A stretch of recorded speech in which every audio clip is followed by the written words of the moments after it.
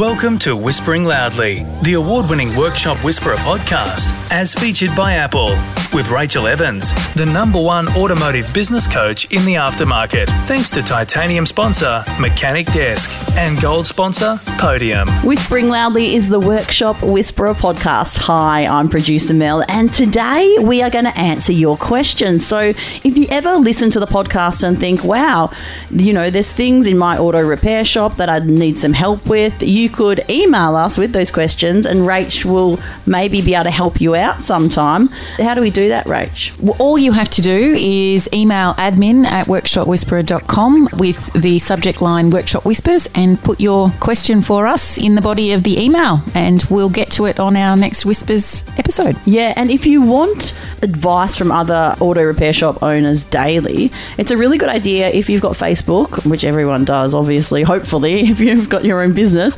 Go to Facebook, type into the search bar your profitable auto repair shop, and you can actually chat to other like-minded workshop owners who can help you there as well, Rach. Absolutely. So there's around 4,000 shop owners Congratulations, in there. Oh, thank you. From around Australia, New Zealand, the USA, Canada, the UK, Finland even. Wow. All sharing best practice. So, and we go in there as well. We do lives. We give you, tips and advice that you can take away and implement in your auto repair shop straight away. So it's free to join. There's no obligation to buy anything from us, become a client, anything like that. It's a safe place for you to ask questions, and there are no dumb questions. Awesome. Coming up next, Workshop Whispers. Learn tips and strategies from the comfort of your lounge room to make your auto repair shop hum in Workshop Whispers. Whispering Loudly is the Workshop Whisperer podcast. Hi, I'm producer Mel, and today we answer your questions in Workshop Whispers.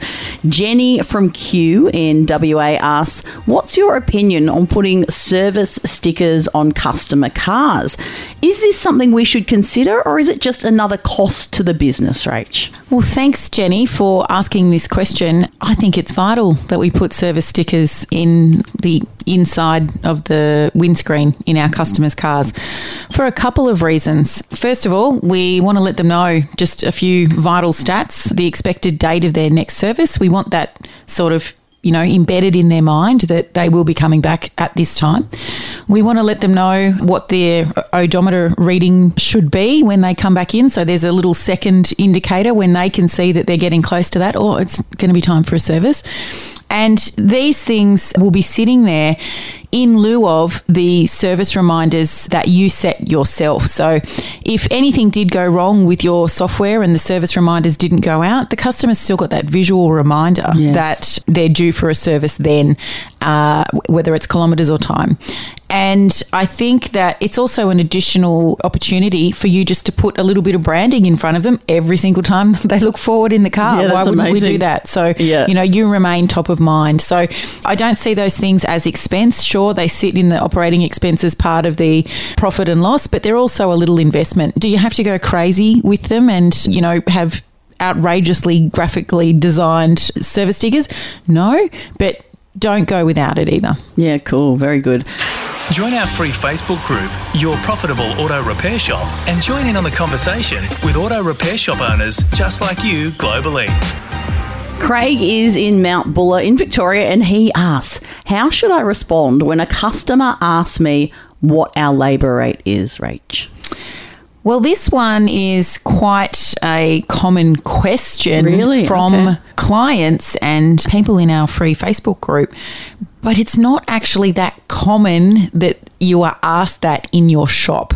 Okay. Now, I have conversations all the time where shop owners realise after the conversation that we have that they're actually more price sensitive than many of their customers because they're pricing all day. So they assume that people either know or want to know what the hourly labour rate is. Now, I'm not saying that no one is ever going to ask you, but the percentage of your customer base that actually requires this information, that actually wants to know, is really, really small, a couple of percent. So if somebody does ask, then my advice is to flip the question. So consider, why are they asking? Is there something that they haven't found value in or haven't understood about the work that you've done for them, or if this is an inquiry that you've got on the phone and the question straight up is, oh, what's your labour rate? Oh, can I ask what job you're looking to get done, please? Because I won't know the answer to that until we know what we're looking at. That's true. So, you need to drill down and qualify the customer a bit. That's right. And in any conversation, questions are the answers. So if somebody's asking you a question like that, they're obviously price shopping you. In a split second, you decide, do I want to talk to a price shopper? But the fastest thing for you to do is, what is it? What work are you looking to have done? And then they might say whatever it is, and you'll have in your mind what the labour rate is, but you can divert the question then to, well, are you looking to have this work done in the next 7 days? Yeah, exactly. Oh, no, I'm just ringing around for a price. Oh, yeah. Okay. Unfortunately, we're only able to prioritise people who are looking to get the work done in the next 7 days. Here's the phone number of somebody down the road who can probably look at that for you. That's true, because people can really be time wasters. You've got to qualify those people that call. And we have something that we teach to our clients around where they're triaging calls, like you're in a hospital emergency department where the triage nurse is there and she's filtering what's super important and must go through to the doctor right now. Yes. Or what can wait. And you need to do the same thing when you get these quoting or estimating or price shopping queries. Who's going to book in now that we can do that work for? Who's just being a tyre kicker and will potentially waste our time? Yeah, because that's what you don't want, and time is something you can't get back. Correct. Whispering Loudly, the Workshop Whisperer podcast. Please rate and review wherever you listen. Thanks for listening to Whispering Loudly, the award-winning Workshop Whisperer podcast, as featured by Apple with Rachel Evans, the #1 automotive business coach in the aftermarket. Thanks to Titanium sponsor Mechanic Desk and gold sponsor Podium.